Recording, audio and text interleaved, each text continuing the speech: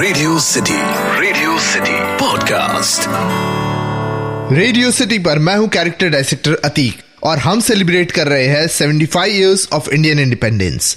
इस पूरे वीक आप सुनने वाले हैं the rewind of 75 years of Hindi cinema, और इसी सीक्वेंस में आज हम बात करेंगे part 1 of some of the most iconic scenes of Hindi film industry. Character Dissector celebrates 75 years of Indian independence. Iconic scenes from Hindi films, Part 1. पिछले 75 years के Hindi film के इतिहास में ऐसी कई फिल्में आई है जिनके कई ऐसे सीन्स हैं जिन्हें बड़े पर्दे पर देख हमें एक अलग ही फीलिंग, एक अलग ही अनुभूति हुई है। Be it happiness, sadness, excitement, डर या फिर मिक्स इमोशन। ये वो सीन्स है जो यादगार या कहे तो आइकॉनिक बन के रह गए हैं। तो आज हम रिवाइंड करेंगे ऐसे ही कुछ iconic scenes from Hindi cinema. Iconic scenes from Hindi films. शुरुआत करते हैं उस आइकॉनिक सीन से जिसने उस फिल्म को ना सिर्फ बनाया हिंदुस्तान की सबसे बेहतरीन फिल्म, बल्कि उस कैरेक्टर को बनाया इंडिया का one of the most famous character. मैं बात कर रहा हूं 1975 में आई एपिक फिल्म शोले के गब्बर के एंट्री वाले सीन की। ये वो सीन था जहां ना सिर्फ अमजद खान नाम का एक स्टार जन्मा, बट जन्मा गब्बर सिंह का खौफ। इसलिए आज भी अगर किसी को भी नंबर ऑफ इंसान के बारे में पूछना हो तो वो यही बोलेगा कि कितने आदमी थे। Iconic scenes from Hindi films. पर 1975 से पहले 1957 में एक फिल्म आई थी जिसके लास्ट सीन ने सबको शॉक कर दिया था। मैं बात कर रहा हूं महबूब खान द्वारा डायरेक्टेड फिल्म मदर इंडिया का आखिरी सीन। ये वो सीन है जहां बिरजू रूपा को उसकी शादी से किडनैप करके ले जाता है और बिरजू की मां यानी राधा उसे मना करती है और फाइनली बिरजू को गोली मार देती है।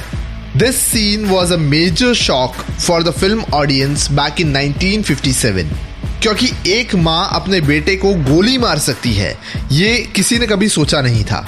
और सेम यही सीन रिपीट होता है 1999 की महेश मांजरेकर द्वारा डायरेक्टेड फिल्म वास्तव में जहाँ रीमा लागू अपने बेटे यानी संजय दत्त को फिल्म के एंड में गोली मार देती है।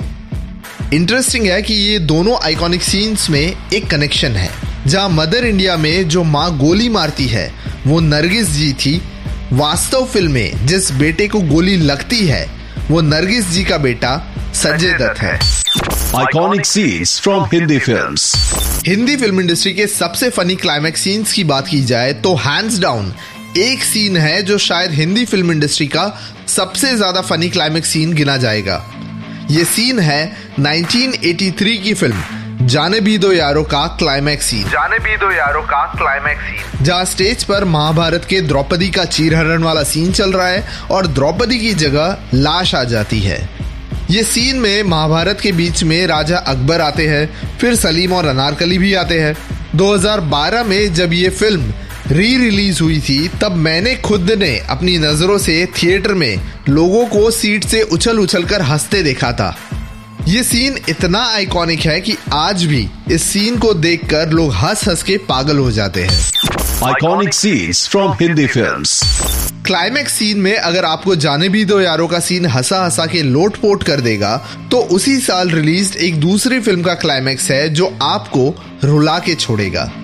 मैं बात कर रहा हूं 1983 में ही रिलीज्ड फिल्म सदमा के क्लाइमैक्स सीन की, जहां नेहा लता यानी श्रीदेवी जी का कैरेक्टर अपनी याददाश्त को वापस पा लेती है और अपने पेरेंट्स के साथ वापस ऊटी के लिए ट्रेन में निकल जाती है।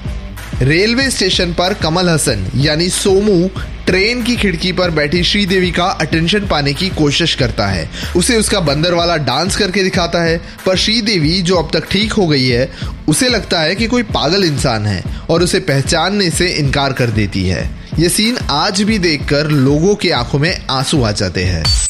Iconic scenes from Hindi films.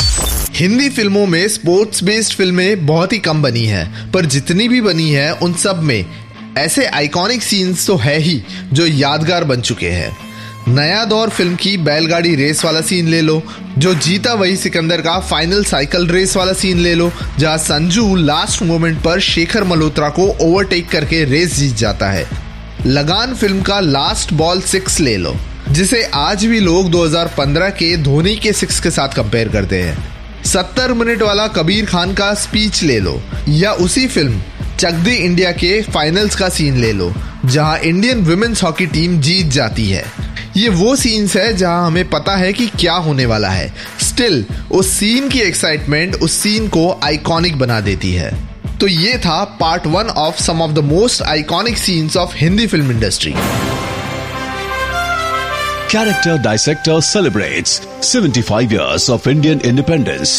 Iconic scenes from Hindi films. Part 1.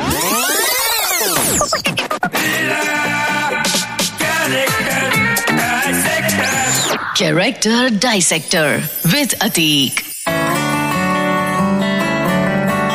Radio City Podcast. इस पॉडकास्ट का फीडबैक देने के लिए मेल करें podcast@myradiocity.com।